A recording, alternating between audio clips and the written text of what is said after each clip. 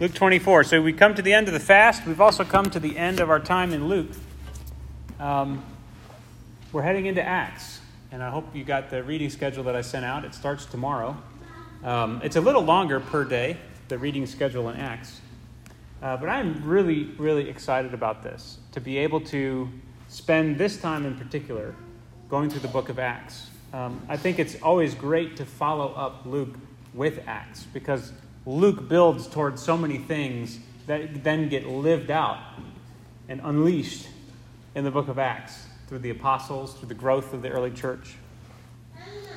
But everything hinges on this chapter. This chapter 24, is the nucleus of the gospel. It's the center. My brain's a little foggy. What is the thing in the middle of a wheel called that everything rotates around? The hub. It's the hub around which the wheel turns. Okay? If you remember in Luke 1, the very beginning of the book, why did Luke write this for us? Why did he write it for Theophilus? It seemed good to me also, he says, having had perfect understanding of all things from the first, to write unto thee in order, most excellent Theophilus, that thou mightest know the certainty of those things wherein thou hast been instructed. And he says, many have taken in hand to set forth in order a declaration of those things which are most surely believed among us, even as they were delivered them unto us, which from the beginning were eyewitnesses. Okay, here we have in chapter 24, the eyewitnesses of the resurrection, of the resurrected Christ. Okay?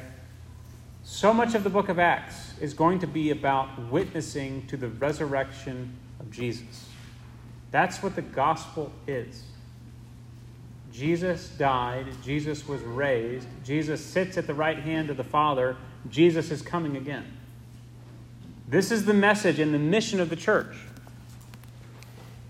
And here's where it starts, right here in chapter 24. So I hope that your hearts are full of all of the things that we've been seeing in the book of Luke, because they all those seeds begin to grow. All of those little sparks turn into a fire, and then it starts to blaze, quite literally, in the book of Acts onward. So let's read this. Now upon the first day of the week, very early in the morning, they came unto the sepulchre, bringing the spices which they had prepared.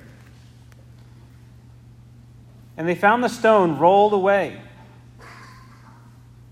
from the sepulchre, and they entered in and found not the body of the Lord Jesus. It's one of the great times in Luke where it was good not to find something.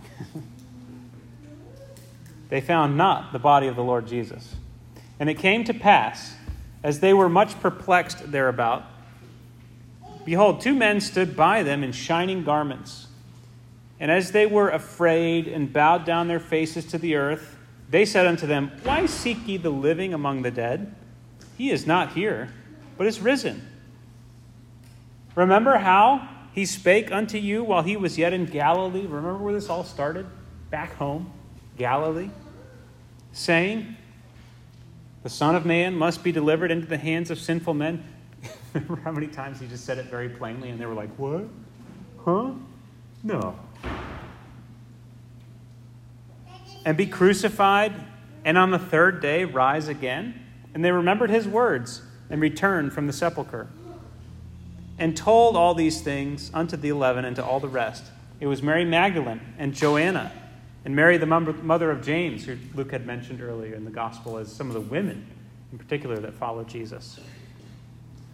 And other women that were with them, which told these things unto the apostles, and their words seemed to them as idle tales, and they believed them not. Then arose Peter and ran unto the sepulchre, and stooping down, he beheld the linen clothes laid by themselves, and departed, wondering in himself at that which was to come to pass. And behold, two of them went that same day to a village called Emmaus, which was from Jerusalem about 80 furlongs, And they talked together of all these things which had happened.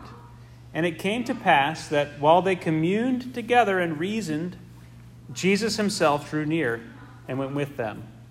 But their eyes were holden that they should not know him. And he said unto them, What manner of communications are these that ye have one to another, as ye walk, and are sad? And one of them said, whose name was Cleopas, answering said unto him, Art thou only a stranger in Jerusalem? Hast thou not known the things which are come to pass there in these days? That's like someone, hey guys, what's this I hear about a coronavirus? Have you just been under a rock? This is the news every day. And he said unto them, What things? And they said unto him, Concerning Jesus of Nazareth, which was a prophet, mighty in deed and word before God and all the people, and how the chief priests and our rulers delivered him to be condemned to death, and have crucified him. But we trusted that it had been he which should have redeemed Israel. We thought he was the one. We thought he actually was telling the truth. Apparently not. And beside all this, today is the third day since these things have been done. He's been dead 3 days. Now we know nothing's going to happen. They indict themselves with the way they describe what's going on. Yeah, he died, and it's been 3 days. Yea, and certain women also of our company made us astonished, which were early at the sepulchre. And when they found not his body, they came, saying that they had also seen a vision of angels, which said that he was alive. And certain of them, which were with us, went to the sepulchre and found it even so as the women had said. But him they saw not. And he said unto them, O fools! I don't know if I would ever want Jesus to say that to me. I don't know how I'd feel about my life after that. O fools, and slow of heart to believe all that the prophets have spoken. Ought not Christ to have suffered these things, and to enter into his glory? And beginning at Moses and all the prophets, he expounded unto them in all the scriptures the things concerning himself. But they still don't know who he is. And as they drew nigh unto the village whither they went, and he made as though he would have gone further, but they constrained him, saying, Abide with us, for it is toward evening. And it came to pass, as he sat at meat with them, he took bread and blessed it, and brake and gave it to them. And their eyes were opened, and they knew him, and he vanished out of their sight. And they said one to another, Did not our hearts burn within us while he talked with us by the way, while he opened up to us the scriptures? And they rose up the same hour and returned to Jerusalem, and found the 11 gathered together, and them that were with them, saying, The Lord is risen indeed, and hath appeared to Simon. And they told what things were done in the way, and how he was known of them in the breaking of the bread. And as they spake, Jesus himself stood in the midst of them, and saith unto them, Peace be unto you. But they were terrified and affrighted, and supposed that they had seen a spirit. And he said unto them, Why are ye troubled? Why do thoughts arise in your heart? Behold my hands and feet, that it is I myself. Handle me, and see, for a spirit hath not flesh and bones, as ye see me have. And when he had thus spoken, he showed them his hands and his feet. And while they yet believed not for joy and wonder, he said unto them, Have ye here any meat? And they gave him a piece of broiled fish and of an honeycomb. He keeps proving himself to them by eating with them. And they gave him a piece of broiled fish and of an honeycomb. And he took it and did eat before them. And he said unto them, These are the words which I spake to you while I was yet with you, that all things must be fulfilled which were written in the law of Moses, and in the prophets, and in the Psalms concerning me. Then he opened their understanding, that they might understand the scriptures, and said unto them, Thus it is written And thus it behooved Christ to suffer and to rise from the dead on the third day, and that repentance and remission of sins should be preached in his name among all nations, beginning at Jerusalem. And ye are witnesses of these things. And behold, I send the promise of my Father upon you. But tarry ye in the city of Jerusalem until ye be endued with power from on high. And he led them out as far as to Bethany, and he lifted up his hands and blessed them. And it came to pass, while he blessed them, he was parted from them and carried up into heaven. And they worshipped him and returned to Jerusalem with great joy, and were continually in the temple praising and blessing God. Amen. Luke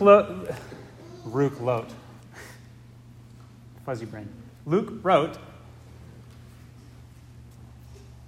that we'd have certainty of the things that we've been taught. All through this chapter, there is an aura of uncertainty in everybody but Jesus. And slowly and surely, that uncertainty gives way as Jesus himself is in their midst. When they encounter Jesus himself, he says, look, it's me. Look at my hands and my feet. I'm flesh and blood. Give me a piece of fish to eat. I'll eat it. Here, have some bread. It's really him. Everyone in this chapter was uncertain, but then they witnessed Jesus. And then they knew. And it changed everything.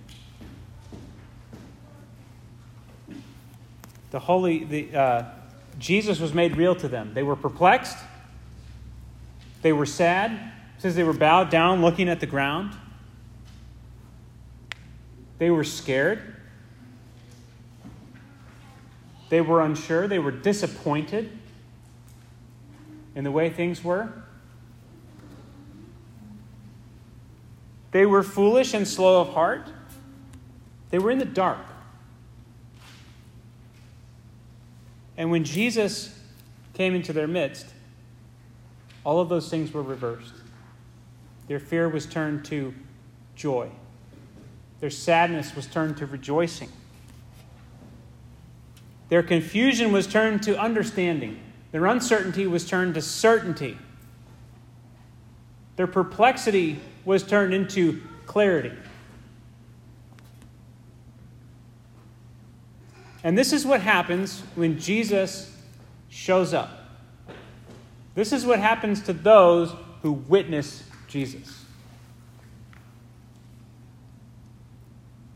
Everyone in this chapter witnesses Jesus, and it changes everything for them. We're heading into the book of Acts, and Acts is all about, why does he say to go to Jerusalem to wait? You will be my witnesses. You will be clothed with power from on high to be my witnesses. There's a very interesting verse in Acts 5:32. They've gone out, they've witnessed, there's been the day of Pentecost, and we're going to get into all of that. Fire has fallen. Thousands are being saved. And you start to wonder, how can the witness continue? Jesus is gone. There's just a handful of people that he appeared to. How can we witness Jesus? To witness, you have to be a witness, right? I mean, a witness has nothing to say on the witness stand if they didn't see anything, right? If they were in a different county, a witness is useless. They didn't witness a crime or a murder, whatever. What good is a witness who hasn't witnessed anything? They're not good for witnessing. So Acts 5:32 says this. Let me start in verse 29. Then Peter and the other apostles answered and said, we ought to obey God rather than men. The God of our fathers raised up Jesus, whom ye slew and hanged on a tree. Him hath God exalted with his right hand to be a prince and a savior, for to give repentance to Israel and forgiveness of sins. And we are witnesses of these things, and so is the Holy Ghost, whom God hath given to them that obey him.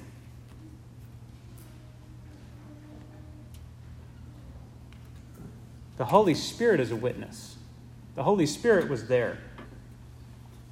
The Holy Spirit saw him go into the ground and rise. The Holy Spirit saw him walk around and show himself in his resurrected body to his followers.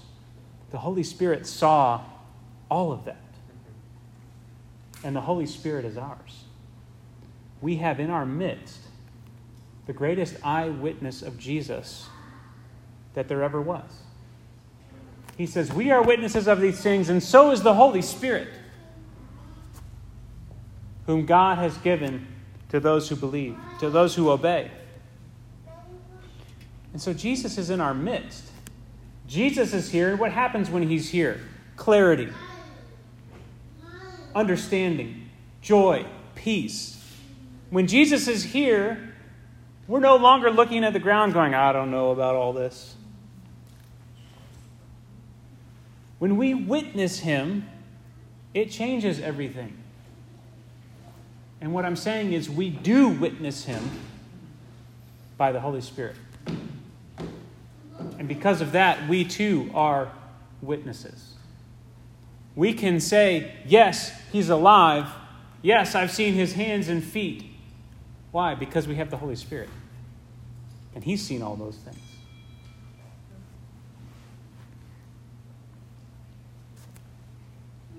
This is the foundation of the entire mission of the church. Testifying, witnessing to the risen Christ.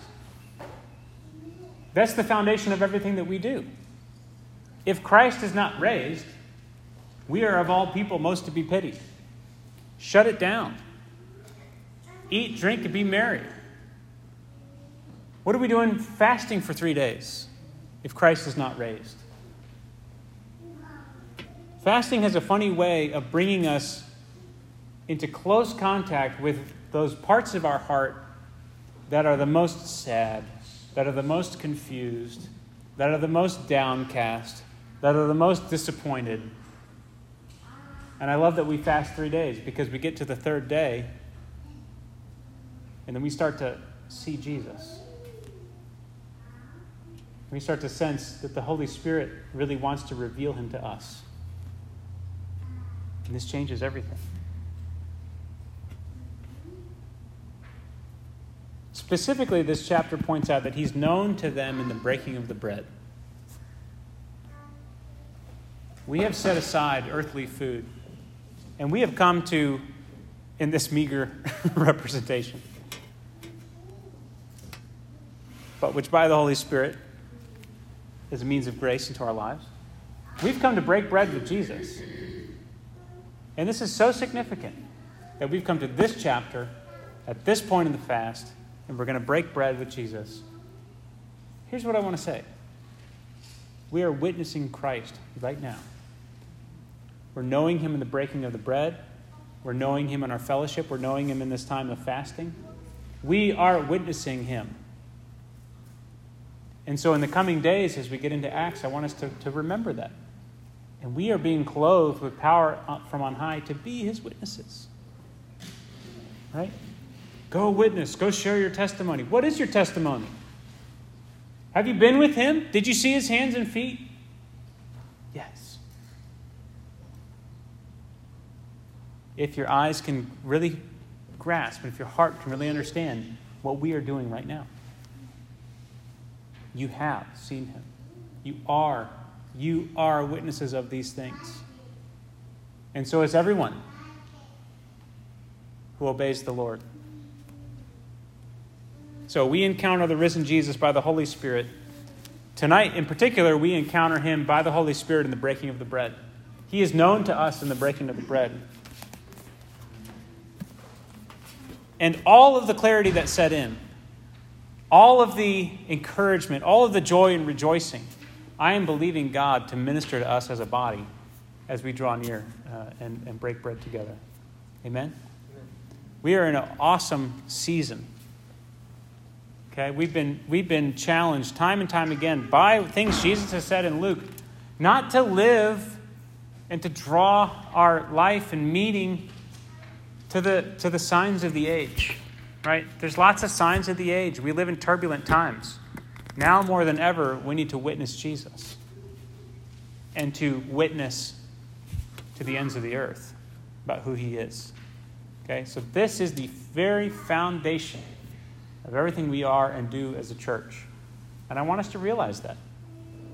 And to realize the gravity of that. But also to realize the joy because of that. We don't have to wonder, right? Just like they saw him and they were like, wow, it's really him. We have that access. We have that proximity to him by the Holy Spirit. He is real to us. And we have an awesome meal that he has given to us to make him real to us. You know, even if our bodies don't believe, he says, here, give me a piece of bread and maybe they'll understand. Right? Maybe we need something tangible. Well, here it is. We will partake of his body and his blood. And by the Holy Spirit, who is a witness of these things, he will be made real to us. Amen? All right. So, Father, we pray that you would bless this cup, this bread, Lord, that it would cause us to remember the words that you've spoken to us. Lord, that it would cause us to take joy in who you are. That it would cause us to lift our eyes up from staring at the ground and being sad and being disappointed in the way things are going. Lord, that we would get a heavenly vision of you, the risen Lord. Lord, that we wouldn't seek for the living among the dead. There's nothing to find down here on earth. You are in heaven, and you are seated at the right hand of the Father, and you are coming again. And God, our hearts just echo and resonate with that truth right now. Lord, thank you for this fast. Thank you for bringing us to this place. And now, Lord, release your Holy Spirit. Fill us. Lord, fill us to overflowing with your very life, God. Lord, your body is true food and your blood is true drink. And I pray that we would truly eat and drink right now, Lord, in a way that earthly food could never do for us, Lord. Hallelujah. Thank you for this time. In Jesus' name, amen. All right, come up and grab as many as you need, and then we'll take it all together. And maybe we can close in a song.